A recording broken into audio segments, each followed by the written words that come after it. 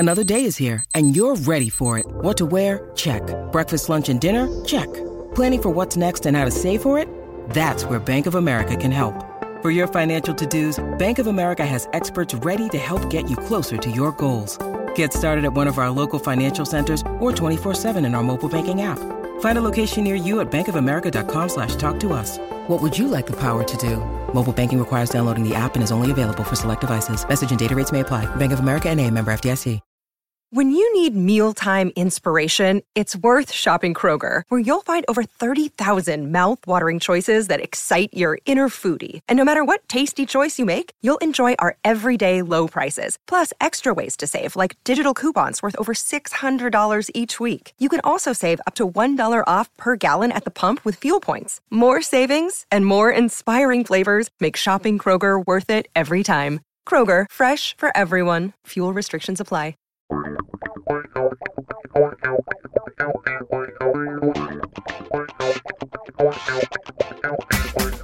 Dive in on Gotta Watch the Tape from Cleveland.com. Doug Lesmerises, Ellis Williams, Scott Patsko diving in on the Pittsburgh Steelers in this episode. Last week we did the Baltimore Ravens, their offseason, and what it meant for the Browns versus the Ravens on both sides of the ball. We're going to continue that in the AFC North this week, and we have Scott Patsko breaking down Browns defense versus the Steelers offense. So it's like what happened with the Steelers offense in the offseason. Scott, I think it's possible. Will you perhaps get into if Ben Roethlisberger added any more robot parts? Does he have a robot knee? Does he have a laser eye, right? That's part of the offseason moves for the offense. Can we get a laser eye for an NFL quarterback? That would be awesome. Yeah, like he's mostly robot now anyways, right? So, I mean, if you add some more, I don't think it's really against the rules at this point. Yeah, so that's in the second half of the pod, but we're going to start off in the first half of the pod with what happened to this Pittsburgh defense, because they did lose some dudes, and that matters for the Browns. So, again, we are looking at a Browns opponent that you're going to see twice a year through a Browns lens, and we're going to dive in on the Pittsburgh Steelers defense with Ellis Williams. Ellis, dive in. I got to watch the tape. Scott, we'll see when you go and see if you agree with me. But on this one, I just had a lot more fun researching this team because unlike the Ravens, a lot is changing in Pittsburgh while they're trying to keep it the same. And for listeners who know I've been on the trend of repeating the salary cap is not real, the salary cap does not matter. Just look at the Pittsburgh Steelers. They're an example of that, there is a lot more reality to this salary cap situation than some other teams make it seem. And it always is in the margins where these teams that are cap stricken lose players. And that's exactly what's going on in Pittsburgh, as Doug teased with guys they lost. But before we get there, I want to start with where we last saw Pittsburgh. How could we forget the 12-4 Steelers hosted the 11-5 Cleveland Browns for an AFC West wildcard game at Heinz Field, right? The Browns jumped out to a 28-0 first quarter lead after 4 first quarter touchdowns. And since we're talking Steelers D versus Browns offense, let's keep the focus there because of the way Baker Mayfield and Kevin Stefanski diced the fierce Steelers defense was really the story of that game. Baker completed 21 of 34 passes for 263 yards and 3 touchdowns. We'll discuss what that game means going forward for the Browns at the end of this pod. But again, focusing on how Baker was able to do that to a Steelers defense that in a way in that wild card game looked a lot like it will in week 1 of the 2021 season. Coming into that game, the Steelers had the number 1 ranked defense according to DVOA. Of course, they have plenty of talent to talk about, which we're going to get to. But really, it's Pittsburgh's blitz-happy scheme that is the impetus of their success under Mike Tomlin. They blitz at the 3rd highest rate in the NFL, 40% behind only Baltimore and Miami, 2 really good defensive-minded teams as well. They led the NFL in pressure percentage, 35%, 5% higher than Tampa Bay or Baltimore. Now, that's a collection of data based off their 17-game season, but to understand Pittsburgh, you have to break their season into what I think is 2 parts. Their fully healthy run, weeks 1 through 12. Yes, they lost Devin Bush in week 6, but you'll see that it was a defense, from what I gathered, that could sustain the loss of Bush But then when Bud Dupree went down in week 12 versus the Ravens, things really started to unfold. After that, they lost 5 of their last 6 games, including 2 games to Cleveland.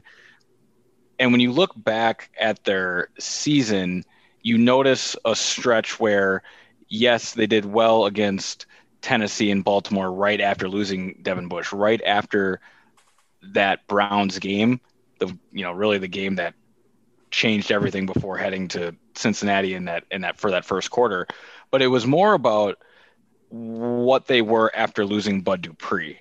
After that, they struggled against the Bengals. They almost lost it all against the Colts before really rallying late, and then we know what happened against the Browns.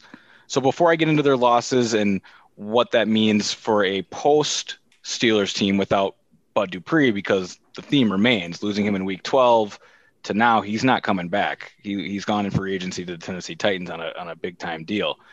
Guys, looking back at that Steelers season, and Doug, you really were on it, the first one on it that I remember hearing say, like, wait a second, is this Steelers team legit?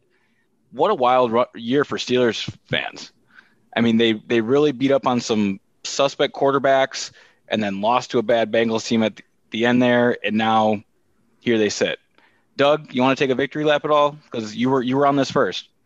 No, I don't want Ben Roethlisberger to shoot me with his laser eye, so I'm gonna keep it down on that. But I'm very intrigued by a point you're bringing up here that I want to have Scott answer, because Scott always does this, and it's talking about losing guys in tandem.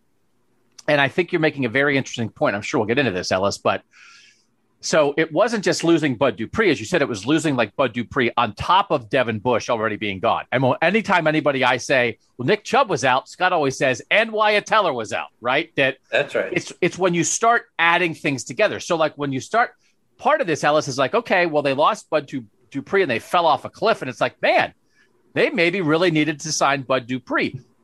But they're getting Devin Bush back, Scott. Like that idea of like, the accumulation of injuries, right? You're very aware of that. That it's what Teller and Chubb do together, right? It's not just one or the other. I'm curious a little bit about, when you hear like a Devin Bush injury and a Bud Dupree injury, do you think of those like together, the accumulation? Yeah, it's rare on a football field to find one position, or especially on a defense, where one position is just going to ruin everything. Obviously, offense has some spots where that's the case, but yeah, I think you have to look at it in multiple. And you know what? Even losing those guys, it's not like the Steelers fell off the table here. Most of their games were relatively close before and after those injuries. They were a good defense throughout the season. The offense did just enough to win games. Even the games he started losing late in the season, those were pretty close games, like 7 points, 10 points, 4 points. So the Steelers were kind of who they were throughout, and I think they were beating the odds through those first 11 games. They were playing above their abilities in a way as far as how many wins they got. We talked about how the Browns had a negative point differential for much of the season last season, and their record did not reflect that. The Steelers were very similar in that respect, and that they were winning more than they probably should have. And maybe when I know Ellis is going to kind of lay out how the defense changed and stuff, but I look at the Steelers and I don't know if those injuries had the kind of impact. Let me say it this way. I wouldn't point to injuries on the defense as the reason for the Steelers' downfall. I think maybe just odds caught up with them in a way. And if you look at the scores of those games, that kind of backs that up, I think. That maybe they were just a 12-4 team all along. It just so happened that they started 11-0 and finished 1-4, right? But they might have. Right. They were never a 15-1 kind of team anyway.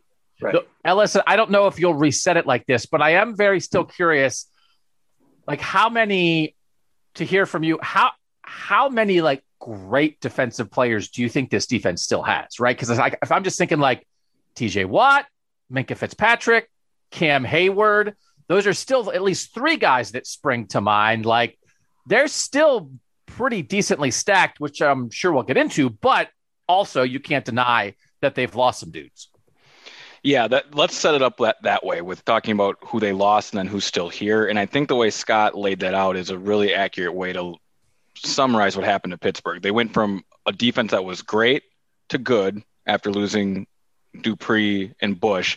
And then they went from good to cracked due to how the Browns did them in week 17 in the wildcard game, which we're going to get into, which goes beyond player and roster and injuries, and it goes to more scheme and how you were outcoached on the field, which is what Scott was getting to, which is something I want to spend some time on. But as we talk about what happened in the Steelers defense, Doug, who's still here, who isn't, the Steelers have 4 key defensive starters to replace. Again, lost Bud Dupree. They also lost inside linebacker Vince Williams, an 8-year veteran. So if you're doing the math at home, that's Bud Dupree coming off of an ACL injury that happened in early to mid-October, 9 to 12 months for that injury. We'll see how healthy he is. And then no Vince Williams, who really didn't come off the field for them at inside linebacker. And then defensive back is going to be a huge issue for them. They lost slot corner Mike Hilton, a guy we thought maybe would work in Cleveland. I believe he's in Cincinnati now. And then they cut other outside corner or starting outside corner alongside Joe Hayden, Steve Nelson, to save like $8.25 million against the cap, which leaves the Steelers very top heavy, which is what I think you were getting at, Doug. In that 3-4 base defense, they still feature Cam Hayward, Stephon Tuitt, and they brought back Tyson Alualu, which actually was a funny story to look into. Alualu, who is a guy that really they did not have a replacement for, played the traditional nose in their defense. He signed a contract with the Jacksonville Jaguars right before the end of March, and it seemed like he was gone, right? He contracts COVID-19, has to stay home in quarantine, so he can't get to Jacksonville, right, to sign and to go through his physicals and all that. Stays home in quarantines, and Cam Hayward talks him into staying in Pittsburgh, and he bails on Jacksonville and re-signs with the Steelers. I stumbled upon that this morning. I thought that was pretty interesting. Cam Hayward is a very persuasive guy. Not to try to sell books, but I'm doing an Ohio State book, and I talked to Cam Hayward for it. And I knew, having covered Cam, he is a lovely person. But if Cam Hayward sat me down and said, Doug, you need to be an astrophysicist, I would be in astrophysicist school tomorrow, and I would stop doing podcasts. He is a persuasive dude. Yeah, this doesn't happen much in the league. Being from Minnesota, I remember Anthony Barr, the Vikings linebacker, was going to leave for the New York Jets 2 years ago, and obviously had nothing to do with COVID, but eventually you get talked out of it, and it's something similar there, right? The Jets are the Jags, or come back to the defense you're used to, take a little less money, and let's run this back. That's what happened with Alualu, which solidifies them up front. They'll remain stout, assuming health, but that also can't be assumed. I came upon this tidbit of information. Tuitt and Hayward have missed at least 25% of the games and even more snaps in their past 5 seasons together. They've only played 2 full seasons over those 5, and it's all because of injury. In 2019, Tuitt played just 6 games, and he played 12 in 2017. He managed only 58% of the snaps that season. Hayward has been more consistent. In 2016, he missed a lot of time, 7 games due to a torn pec. So really it's a Tuitt issue. But point being is, even though those two sound really nice on paper, you look a little deeper, and it's not like they're, John Johnson and Troy Hill for the Rams and never coming out the field. These guys, even being on the same roster, don't play 100% of the snaps. So they're stout there, but still have some question marks just in how they pair and how they're going to have depth behind it. And depth continues to be an issue. They'll be a top 10 unit, assuming health again, but safety is another spot where they also have a good duo, Minkah Fitzpatrick, Terrell Edmunds, and that's really as good as you're going to find, right? Fitzpatrick being an all-pro. Edmunds has his inefficiencies in pass coverage, but you like a lot what he does along the line of scrimmage. Now that's them at safety and up front. Probably 2 of the least important spots in the 3-4 defense, because when you look at the interior of this defense, it starts to become question marks. The linebackers we've already gone over, and then edge rusher. We went over Bud Dupree, and then the issues at cornerback. Replacing Bud Dupree will be an issue, double-digit sacks. They're going to try to fill him in with Alex Highsmith, a second-year player who stepped up fine, but now must play a full-time role. We saw what that happens when guys do that. Chris Hubbard is a great swing tackle. He can come in times to play guard. He had a game-winning block against the Colts. One has to be a full-time guy. Things change. Of course, TJ Watt is TJ Watt, but who spells him? Who are these guys? That is questions that Pittsburgh will have to figure out. There's great stats out there on Bud Dupree's unblocked pressure and sack numbers, and that's a product of having TJ Watt, Alex Highsmith, and Bud Dupree, that trio, and now it really is TJ Watt, the last one standing. Same can be said at corner. Mike Hilton walks, cuts Steve Nelson, meaning Cam Sutton steps into a starting role, which is fine. He deserves it. But what about the nickel spot that Sutton vacates? Sliding a guy up works, but it's usually what fills behind them that creates weak links in the chain. Just ask Browns fans about having a sliding door at slot corner. It creates issues. So again, they'll get linebacker Devin Bush back, but after Hayward, Tuitt, Bush, Watt, Fitzpatrick, and kind of Joe Hayden, all these guys are either aging, Hayward, Tuitt, Hayden, all over 30, or injured, Bush, Watt, and Fitzpatrick, your two studs you really don't have to worry about. Behind that, it's a lot of unknown and young guys behind their studs, as you teased up top, Doug.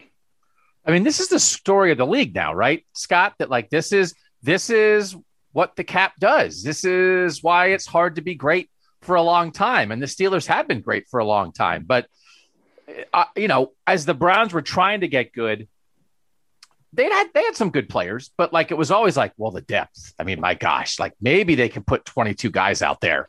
But if they have a couple injuries or something, like they're not. And if that's what the Steelers are doing, while as much as we always talk about, the top end guys for the Browns, they clearly have built some depth here beyond what they had in previous years. And this, I guess, Scott, this is the price of doing business in the NFL. But it would make sense to me of like, okay, well, the Steelers are kind of paying the piper a little bit and the Browns are on the way up and the cap is part of it. The Steelers seem like they're a year away from Sashi Brown showing up and just tearing the whole thing down. And, getting rid of some aging players who make money and just, we're going on a 5-year plan here. And I love the idea of Sashi as like this NFL Grim Reaper now of like, oh, he's just a consultant. He's just walking the sideline, getting the lay of the land. Don't worry, guys. Yeah, there's got to be some baseball exec out there that's going to show up on the Steelers sideline next season. Just kind of taking notes, But yeah, I mean, the Steelers, they were one of the teams that when the salary cap didn't go up again this season, they were one of the teams that people talked about. And as I'm going to get into, Roethlisberger restructured his deal, and they had to do things like that. So yeah, the window is not big. The window is like this season for the Steelers in a lot of ways. So they just have to deal with it. And look, they still got a lot of talent on this defense. They got their top three guys in terms of pressure on the defensive line. So, they have talent, but again, you have injuries and these guys can't play 100% of the snaps all season. So those are some issues they got to deal with. It does feel like, right? Like the great teams can have a great season, even if everything doesn't go perfectly, right? Because they have the depth, because they have coaching to absorb it. And then bad teams are just bad. And then there's those teams that's like, well, if everything goes perfectly, we're okay, right? And it feels like maybe, Ellis, what you're describing with his defense is like, listen, if all the guys are okay, like they are who they are. But also it's like start pulling like 2 pegs out of the wall and the whole thing might collapse, which is sort of what happened even at the end of last year. You pulled out a couple pegs. And listen, that's tough. They lost some dudes, but that's where they are. They aren't at that stage anymore where they're the Steelers defensively almost no matter what. There is a matter what now. Yeah, like if the NFL was just a 32-team single elimination tournament that started in week 1 and you played 6 weeks to get to the title, kind of like an NCAA tournament type thing, the Steelers would be in a great spot. They have key players at valuable positions who 100% healthy will be fine. But that's been the issue really with the Steelers the past 3 seasons is they flame out at the end, which is a combination of a tired quarterback, which Scott's going to get into, and a defense that has depth that is not proven and then is asked to fill in when they're not ready to.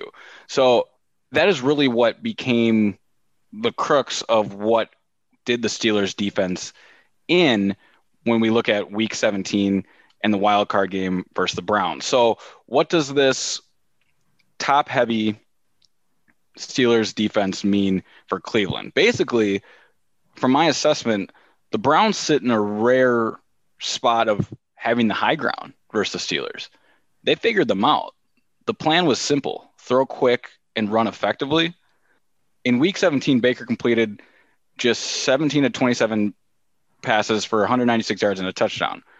But here's the key. His average time to throw was 3.0 seconds. Let's focus on that stat. His average time to throw in the wild card game was 2.43 seconds. Compare that to week 6, when his average time to throw was an elongated 3.6 seconds. That's basically a half-second improvement in each game, which tells me both the game plan evolved while appearing more simplistic, and that Baker plus Stefanski knew exactly how to attack Pittsburgh. I'll continue to elaborate on this a little more, but guys, that's where we're at with this Steelers defense. It's no names with limited depth and a Browns offense that, combining week 17 with the wild card game, figure out how to not let Pittsburgh's thing they do so well, the pressure, get to them. And that was the result. The blowout win, really, the wild card game when it all came together. Baker getting the ball out in 2.43 seconds. I don't think we talk about enough how impressive of a game plan that was from Stefanski to Baker to Alex Van Pelt to really knock Mike Tomlin and the Steelers down a peg and probably have them rethinking their defense, especially in how they face the Cleveland Browns. I feel like I must interject here. Since we're talking about that game, and remind everybody that Doug and Ellis were two of the people on our staff who wanted to pick the loss to the Ravens as the Browns game of the year and not this wild card game that Ellis is talking up here. Not this wild card game where the Browns didn't have their coach, didn't have their left guard, that had Robert Jackson starting on defense, didn't have Denzel Ward. Anyways, I don't know. I feel like I should mention that anytime I get the chance. But Lamar Jackson had to go to the bathroom. I mean, what's Monday Night Football, right? Exactly. Can I interject another interjection? Sure. That's what we do here, right? It's got to have an interjection. It's a 4-hour podcast. Only tangents. Ellis, I think it's possible you just birthed the idea for the alternative football league to the NFL that would actually work in a spring window. And it is if you start with 32 teams and it is a 5-week single elimination season. And at the beginning of the year, you could have like the first game, like all the teams have like a roster of like 35 or something, let's say. And then after every round, every team that's left, there's an expansion draft of every team that lost. And you get to add like 3 players from the pool of guys whose teams were eliminated. And so by the end of the year, you have like 4 teams left, but the 4 teams are made up of like all the best players in the league because the winning teams get to advance and the best players constantly get picked by the teams that are still alive. And it is like a 5-week free-for-all. And I would like to invest in this league right now and get it up and running for next spring. Yeah, didn't The Rock just buy the XFL a few months ago? Like, we almost should cut this part of the podcast out, not put it live, and hold on to this idea because I think we're onto something. Like, why should alternative leagues follow the same regimen and schedule of NFL and college seasons? Mix it up, do something different, and inject variables. And that's exactly what we just birthed here. Anyone got The Rock on Instagram or DM him or something? You know what? I bet you Mary Kay has a number for The Rock. If I had to bet, we will have to cut her in on the deal to get the contact to The Rock because she knows everybody. All right. Anyway, I don't know what's going to be said to the rest of the podcast. I'm just going to be thinking about this league. But there's more stuff about the Steelers defense, I assume. I can't remember. Yeah. You know, that is the point of this dive as we sit here and think about our future millions in earnings for the Wayne The Rock Johnson partnered league. But again, focusing on that week 17 game, or excuse me, the wild card game, and combined with the week 17 one, it really is the short game that did the Steelers in. In week 17, Baker went 11 of 13 for 92 yards and a touchdown on throws either behind the line of scrimmage or shorter than 9 yards. In the wild card game, Baker, Stefanski, and of course Alex Van Pelt doubled down on that quick game strategy. Mayfield completed 16 of 21 throws, 9 yards or shorter. 5 of those were behind line of scrimmage for 174 yards and a touchdown. That's a complete indictment on Steelers linebackers. Think the Nick Chubb screen. And their corner situation. Think the Jarvis Landry 3rd down and 4 deep slant across the middle touchdown. 2 spots they are weaker at now than they were in that game. Yes, they'll get Devin Bush back 100% healthy at some point. I get that. But the question marks remain of their depth and replacing those 4 key starters. So because I feel like I just, gave it to the Steelers a bit for 30 minutes there, I will say this, and I'm curious on your guys' thoughts on this. I think it's very important to keep in mind that the Browns and Steelers didn't play one normal game in 2020. On some Seahawks energy stuff, all 3 games were quite irregular. Week 6, of course, the opening interception for Baker Mayfield, that basically put a nail in it. It just wasn't a Browns team that looked anything like it would come week 18. Week 17, they rest their starters, and then the wild card game, the 28-0 first quarter. You can't knock a team for starting that well, but that does not happen in most football games. So, yes, those 3 games were enough of a sample size to say the Browns found a counter to the Steelers' pressure-centric scheme, but this is football. This is the NFL, and smart coaches always find counters to the counters. And while Cleveland enjoys the high ground now, I think we'd both be naive and a homer podcast to say this Pittsburgh defense is dead. And remember, Mike Tomlin has never finished below 500 in his NFL career. I mean, I will say the way you're describing it, Alice, it feels like the first Steelers game last year was part of the 2020 season. And then the last 2 games against the Steelers were almost part of the 2021 season to come. That it was the Browns figuring themselves and maybe the Steelers to some degree out, and the Steelers having some issues on defense and missing guys that they are going to miss this year. But the other point, Scott, is the actual point. Don't read anything into really any of those 3 games, and don't go too far, because we really sort of are figuring out what the new starting ground is, because those 3 games were also weird, as Ellis said.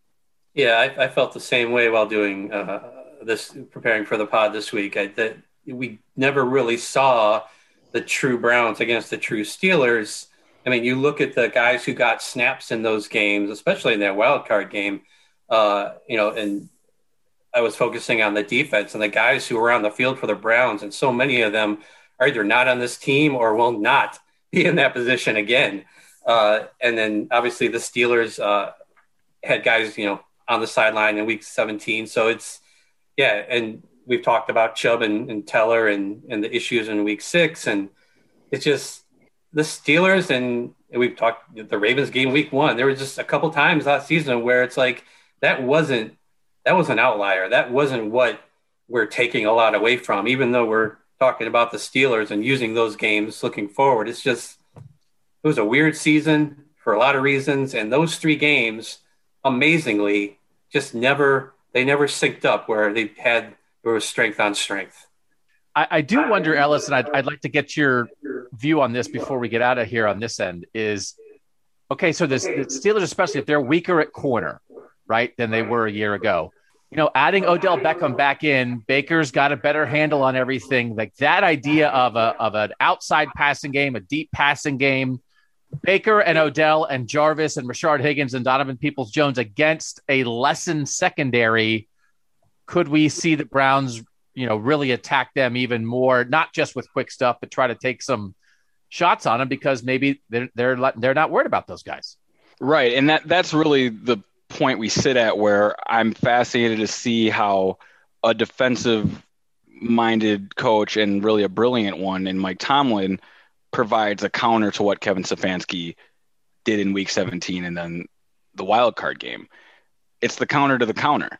And the Browns need to prepare for that, which would be, all right, let's assume they're going to sit more on our short game. Really, the Chiefs' plan. Like, all right, our athletes are better, but are they? As we mentioned, them getting weaker at corner. That off linebacker who really won't come off the field for them is a guy they can target, whether it be with Hooper or Bryant or Njoku, Kareem Hunt. They have favorable matchups, and then we're not even theorizing yet about bringing Odell Beckham Jr. either outside or into the slot, allowing him to cross the middle. Again, it puts Cleveland in the high ground, but you have to be careful in terms of game flow and what that truly means to what both a defensive play caller like Tomlin wants to do and how that really allows guys like Alex Van Pelt in that wild card game to play with house money, knowing, all right, if this screen hits, game over, or we have this lead, the pressure isn't on us. So game flow has so much to do with this. Like Scott said, it just feels like 3 games that none of them synced up. And until we see a counter to the counter, maybe the quick game just keeps working. And this Steelers defense, though we're assuming rebounds and still has good players and will remain a top 10 unit, just goes completely the other way. All right. We learned about the Steelers defense, and now we will learn about the Steelers offense and what it means for the Browns defense. We'll do that next with Scott Patsko on Gotta Watch the Tape. This is Laser Eye Robot, Ben Roethlisberger, Scott Patsko. Be careful with your words as you dive in on the Steelers offense on Gotta Watch the Tape. He's not a robot. But he might be. He might be. Not his head. His head is not a robot head. That was disingenuous. Just parts of his body are made of robot parts. I don't want to be unfair. Okay. So if you haven't figured out by now, the biggest development this offseason is Ben Roethlisberger with the Steelers. He decided to return. It seems like we've gone through this for the last handful of years. Not really sure if he's coming back. So he comes back. Takes a pay cut for 2022. He went from $45 million of a cap hit down to about $25 million. This will be his 18th season with the Steelers. He was drafted in 2004. What do we think Ellis was doing in 2004? I imagine he was like dominating his Pop Warner Football League. What was Ellis doing in 2004? Fourth grader. The way you're able to know that is in graduate high school in 2012. As a 12th grader in 2004, I'd be a 4th grader. It's now 2021. I'm in 21st grade, y'all. Here on Gotta Watch the Tape. Ellis was like, taking had a big video camera on his shoulder as everybody played recess football. He was like, wait till I break down the film on that route there, Steve. Great little route in 3-on-3. All right. We've all grown up or grown old with Big Ben, apparently. But he's back. He's not the only one. Wide receiver Juju Smith-Schuster returns. He got a 1-year, $8 million deal. So basically, Roethlisberger's wide receiver group is intact. You got Deontay Johnson, Chase Claypool, James Washington, all his tight ends. Eric Ebron is back. Basically, his top targets and pass catchers last season. Smith-Schuster, Johnson, and Claypool each had over 100 targets last season. No other trio of receivers had more than them. But on the flip side, no QB suffered more drops last season than Roethlisberger. So there's a give and take there. The game that ended their winning streak against Washington in Week 12, Steelers had 6 drops. But again, you have the guys that were targeted the most. They got them coming back. They can get the drop problem solved. They got a serious group there. Where the Steelers really have holes is on the offensive line. Center Marquise Pouncey retired, which I think starts the countdown on his Hall of Fame induction. And then left tackle Alejandro Villanueva remains unsigned and might be retiring. He was pretty much the mainstay left tackle the last 6 seasons. He started every game of the last 5. I read a report that the Steelers have told him not to sell his house in Pittsburgh. Maybe they're trying to woo him back. Maybe Cam Hayward is on the case. I don't know. But as of right now, they have not signed him, and he's still out there. They did re-sign some backups like J.C. Hassenauer, Zach Banner, who was with the Browns a few years ago. They brought in Joe Haeg. Sorry, Joe, I don't know how to pronounce your name. But he was a starter with the Colts back in 2016 and 2017, but he's only started 3 games over the last 2 seasons. He was with the Bucs last year. Whatever the case, there aren't any obvious replacements in that group. The Steelers were PFF's 4th-ranked team in pass blocking grade last season, and Villanueva had the best offensive grade among the Steelers linemen. He gave up 9 pressures over 3 games against the Browns. but he only graded below 70 in pass pro just once and below 70 in run blocking just once. He was clearly their most consistent lineman. As for Pouncey, the last 2 seasons weren't his best. He kind of fell off on grading, at least. In the wild card game, he earned an offensive grade of 29. Woo. It was 23.4 against the run. He gave up 5 pressures and 2 QB hits in that game, and it was just a rough ending to a great career. I think he was one of the guys on the sideline crying with Roethlisberger, and I mean, that was a rough way to go out. I thought he was crying because he perhaps sensed it was an end of an era there, right? That maybe he knew he was going to retire. He thought Ben might go. And now it turns out that we know that he was crying. He was going, my PFF grade is going to be so bad. It's going to be like in the 20s, man. Oh, I can't believe it. I think that was probably it. We should mention that the Steelers were also, they were ranked 31st in run blocking by PFF. So a big difference there between pass blocking and run blocking. Which brings us to the backfield where running back James Conner remains a free agent. Surprise, surprise, nobody has signed him. I'm not sure how the Browns feel about that. They held Conner in check most of the games they played against the Steelers, but Conner also had his best games against the Browns. In 2018, 281 yards, 4 touchdowns over 2 games. Last season, week 6, 101 yards, 1 touchdown. Pretty sure he was the first running back to go over 100 yards on them last season. One of the few by the end overall.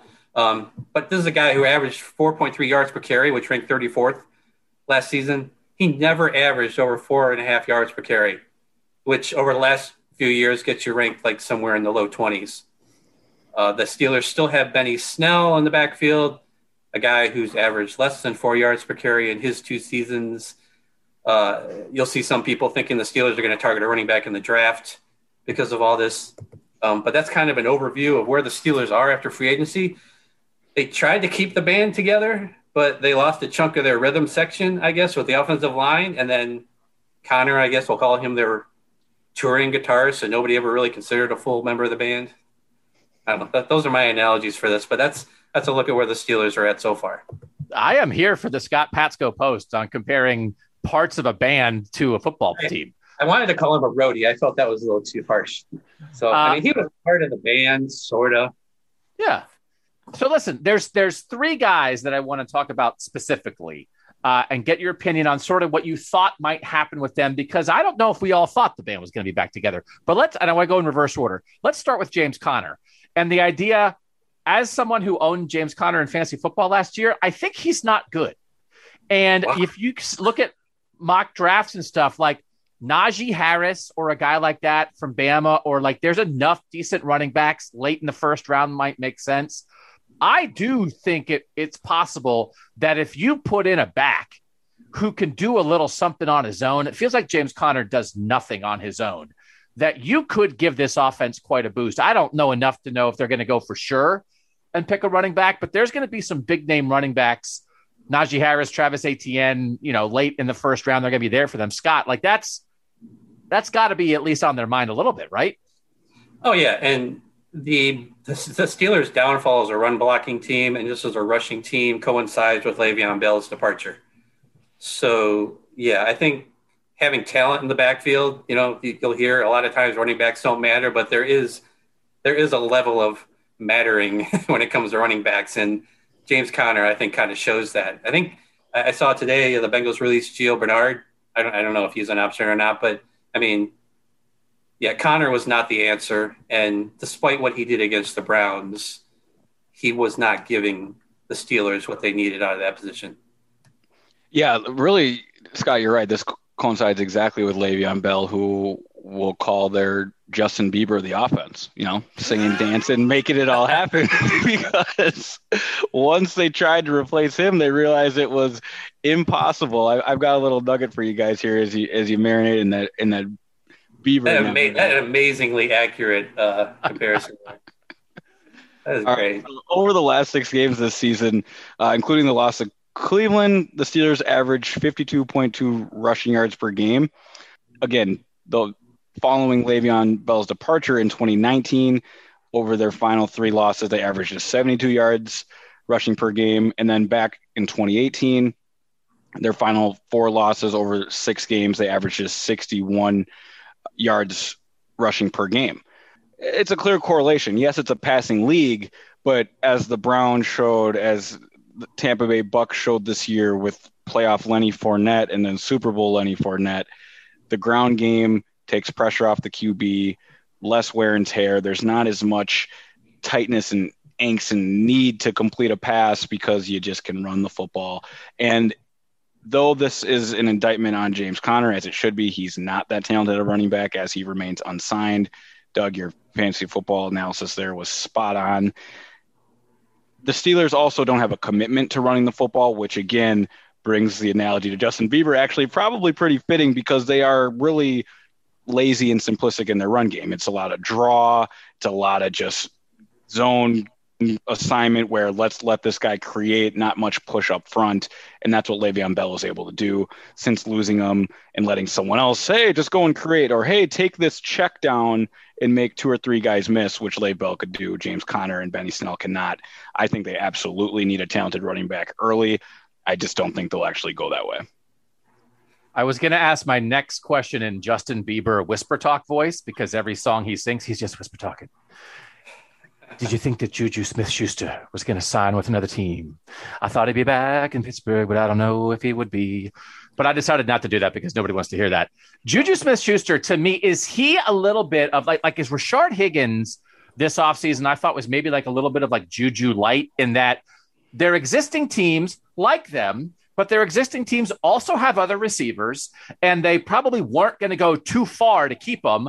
And then Rashard Higgins and Juju Smith-Schuster both went out into the world, and I think maybe they both found that it wasn't exactly what they thought it would be. And Rashard Higgins came back, and Juju got a lot more than Rashard Higgins did. But I thought Juju was going to be gone, Scott, and it feels like he's back because nobody wanted to give him the multi-year contract he maybe was looking for.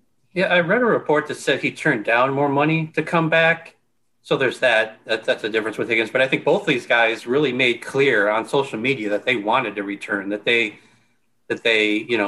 liked where they were, and might turn out to just the best situation for both of them. I mean, Smith-Schuster is going to get a ton of targets playing for the Steelers, and he's in a spot where he excelled. So, yeah, I mean, I think there is a little bit of kind of humbling experience maybe in a way that maybe you didn't get the amount of offers or the kind of offers you really wanted, and coming back to your old team just makes more sense then.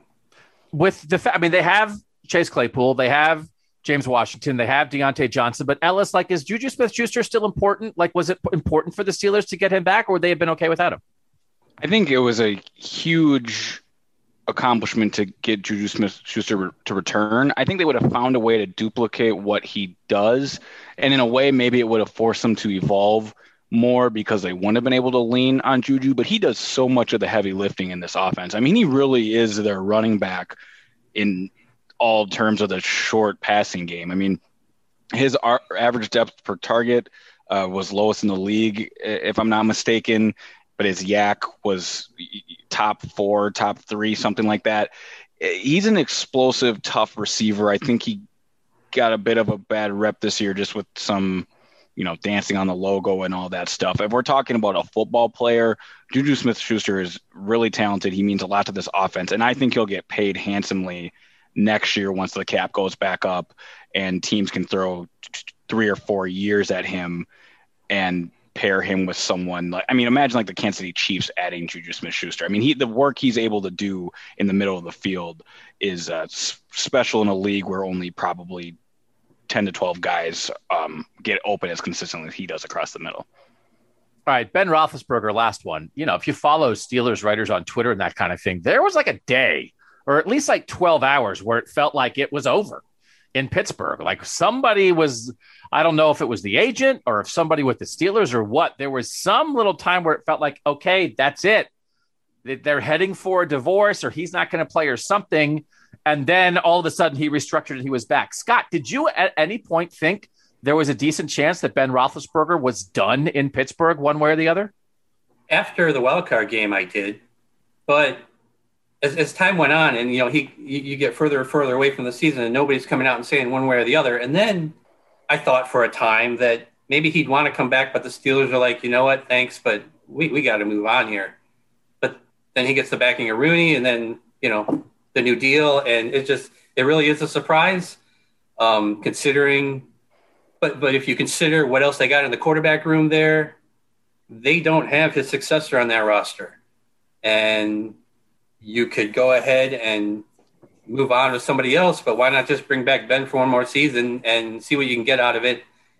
The offense is kind of built around his abilities, and everything's set up with him right now instead of coming in, bringing in someone else for a year or trying to move up and get a rookie and throwing them in. And it just, if you look at all their options for 2021, it started to make sense. Dwayne Haskins notes the disrespect. He takes it as a challenge. Scott Patsko noted. Dwayne is listening. Sorry, Ellis, I had to get that in. Yeah, it's a great point, because I was going to say and not mention Dwayne Haskins that there was nobody in that room to replace Ben Roethlisberger. It's all they had. It's almost like the Steelers were in a position where they were in a good relationship prior to quarantine that they saw was about to end, but then quarantine happens and you're like, well, I'm not going to be able to go out and meet anyone else. We'll probably just stay together for this pandemic year, and then once it gets back to normal, we're going to go out and go our separate ways. This seems like a one-year thing because the options weren't available for them as we entered free agency this year. You know, the one thing that I thought was possible for them in the world of, like, we don't want to turn it over to a rookie, but you knew that Carson Wentz was going to be available and you knew that Sam Darnold was going to be available. And if you would have said, all right, we try to want to keep it rolling. These guys have played. They're not brand new. I thought, you know, there were ways. If they would have said, all right, we'll throw a second and a fourth rounder at it, you know, and then try to keep it going. There was a little bit of a weird quarterback availability that I thought maybe they would try to jump on. Listen, I mean, the exact thing the Colts did, the Steelers could have done. They could have tried to go get Wentz, right? So that was the one thing I was curious about. But given the way things are, and again, as you guys are saying, if they're just keeping it all together for one more year, and then, Scott, they really may be heading toward Ben, tear down, rookie quarterback, and bottom out for a year or two, but they're trying to run it back one more time with Ben. Yeah, I think when you look at the Steelers, they want commitment. They're not the kind of team that just gets a bridge, you know? They hire a coach, he's there for forever. They get a quarterback now, he's there for forever. And I think that's why we got Ben for another season here. Okay. We will get back in sort of what the Steelers did well against the Browns last season, some, you know, what the Browns defensive moves mean for the Steelers, and we'll do that next on Gotta Watch the Tape. Doug Lesmerises back with Ellis Williams and Scott Patsko. All right, Scott, keep rolling on what's happening with the Steelers offense. So we hear people talk about the Steelers and Roethlisberger this offseason, and it's as if they went 4-12 last year. You just get that vibe, but they didn't. That was actually flipped, and they won the division, as everybody in Cleveland knows. Yes, the Steelers have an aging quarterback with a weak arm and no running game and questions on the offensive line, but if you don't think the Steelers could win with those kinds of issues this year, you weren't watching last season, because the offense was designed to deal with all that. The Steelers led the league in passing attempts, 656. Roethlisberger had 608 of those, which tied for second most of his career, but he was sacked just 13 times, which is the lowest total of his career. Not only that, teams that got pressure on him only turned that pressure into a sack 9.9% of the time. That tied for 38th among QBs. The other guy at 9.9% was Patrick Mahomes. They're the only two that low. This isn't because the Steelers have the best offensive line in football. Ellis will tell you that line is here in Cleveland.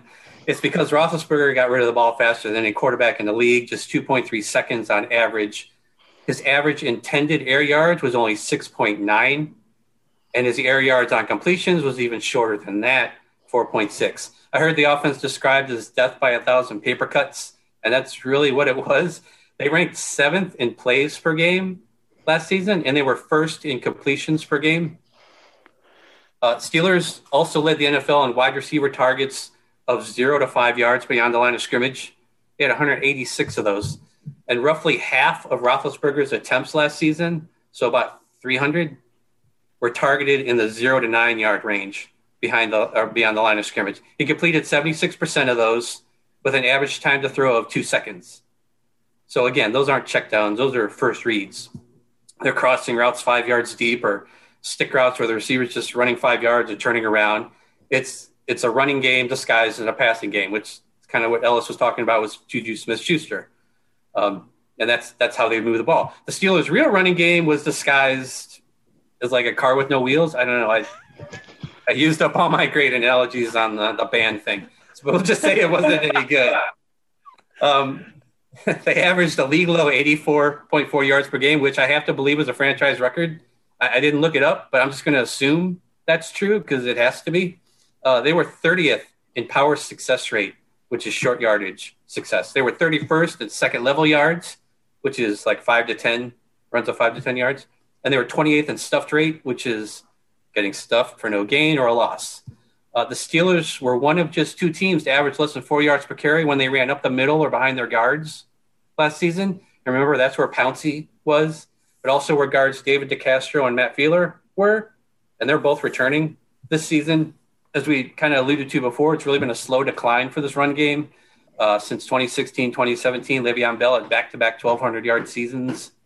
In those 2 years, he was fifth in DVOA among running backs in 2016, and they were fifth as a pass-blocking team that year.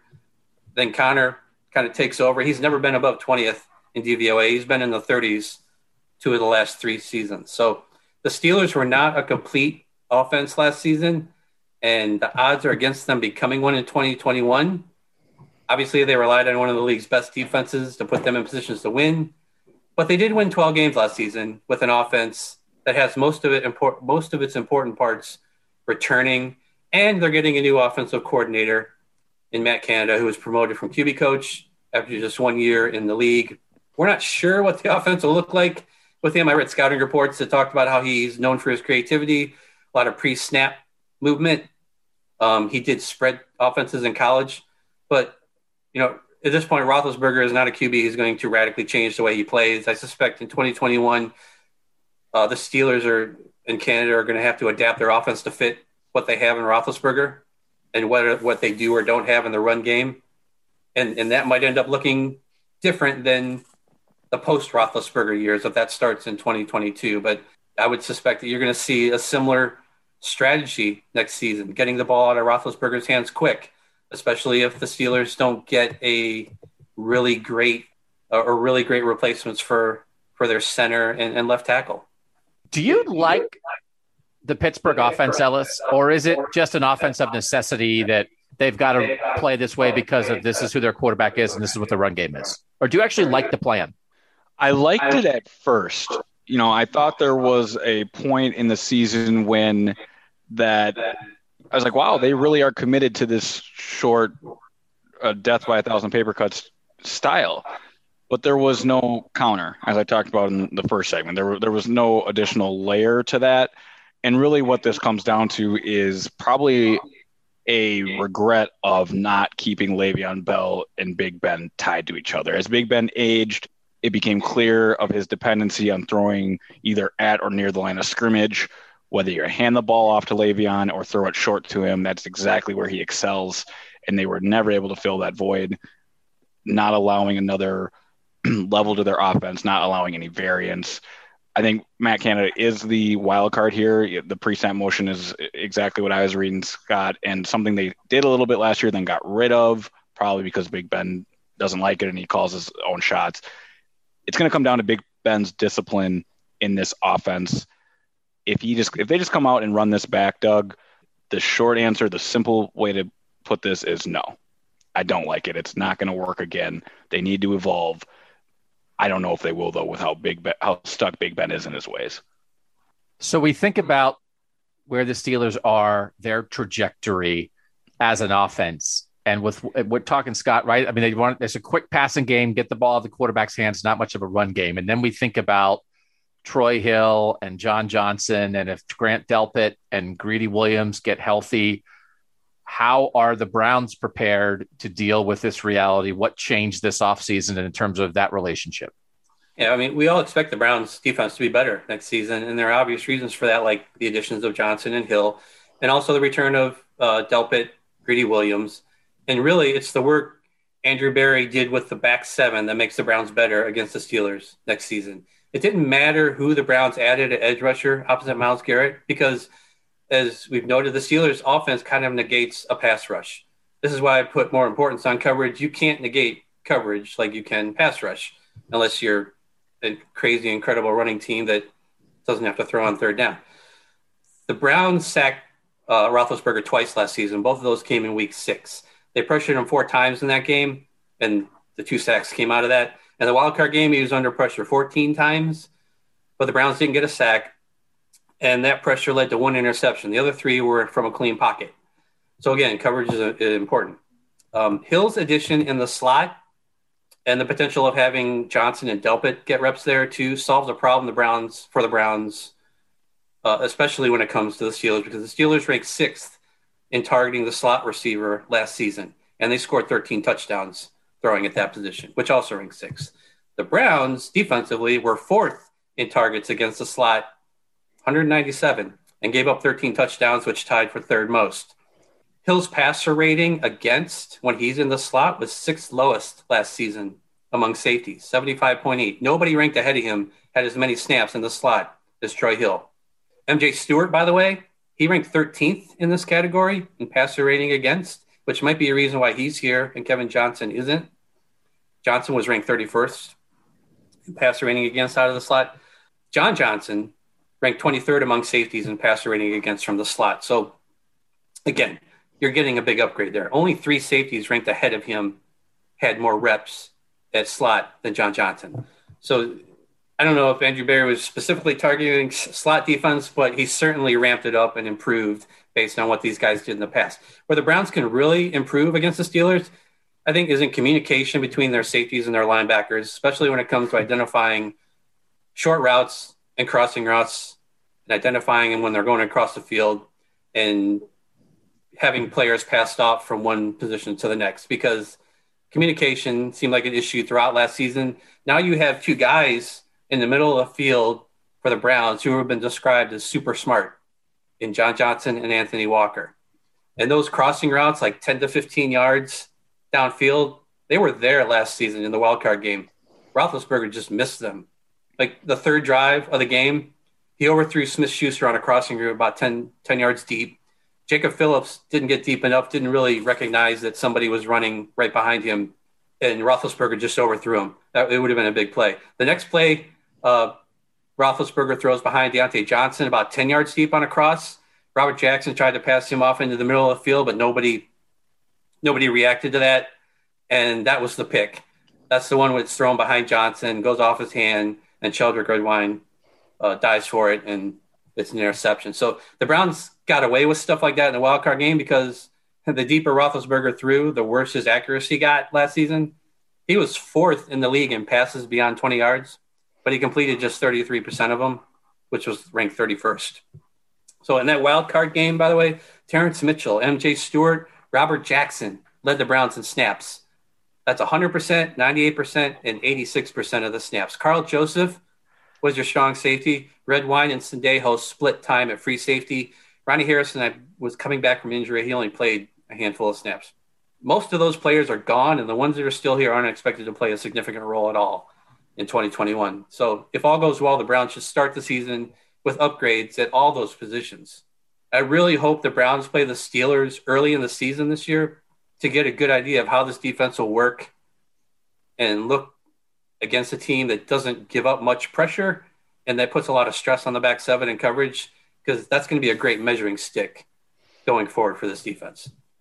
Scott, you have been on this the entire offseason of the idea of investing in coverage and not necessarily that opposite edge rusher.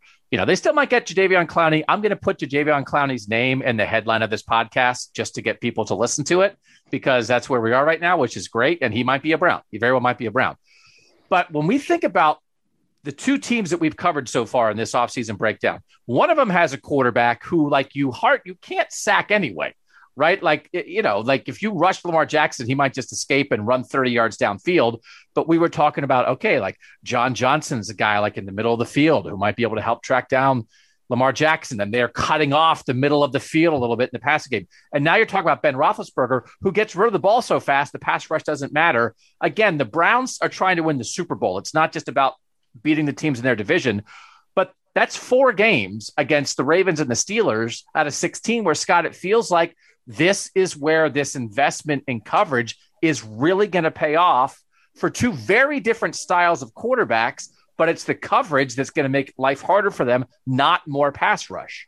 Yeah, I mean, this is a passing league. 2020 set records for offense in so many ways, but it was really evident in passing game.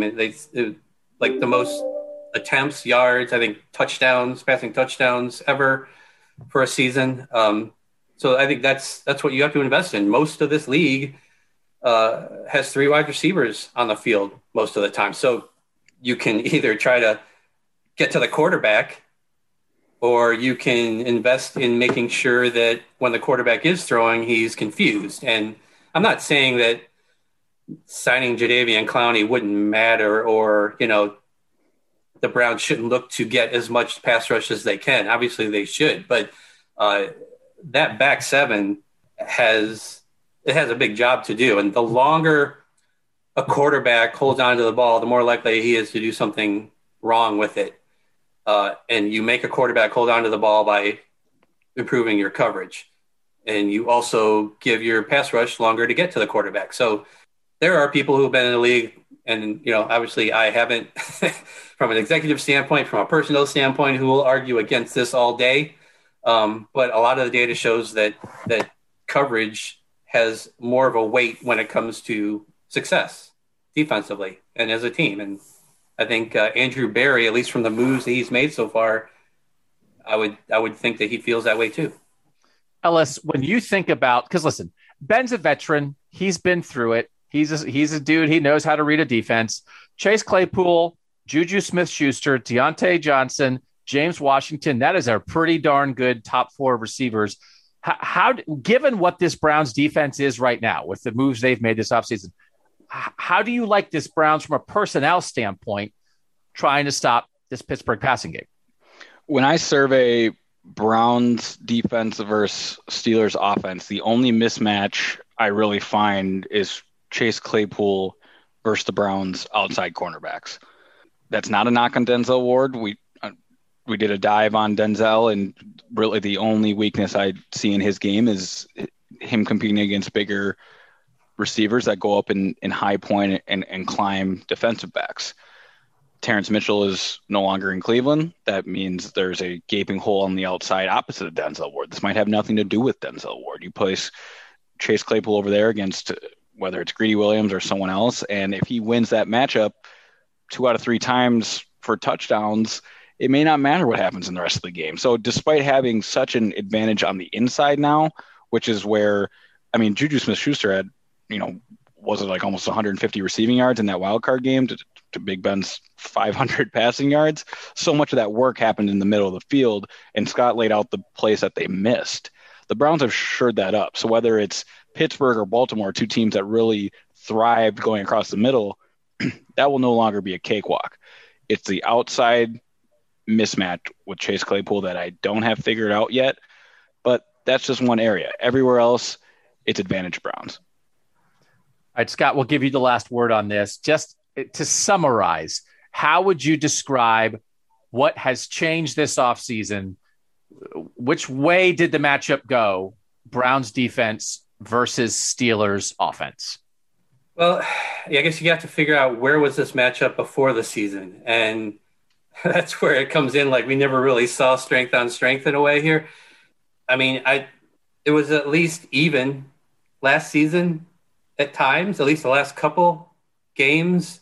The wildcard game is just such a screwy affair. But I think it's definitely leaning towards the Browns because, look, we talked about the Ravens game or the Ravens matchup and how the Browns defense is in a better spot now against them. It's the same thing against the Steelers in that the things they did were versatile, and it helps you against more than just one kind of offense. And what they're able to possibly do at safety, the upgrades they made at corner, and where they made that upgrade at corner is important because, it's the middle of the field. It's in the run game.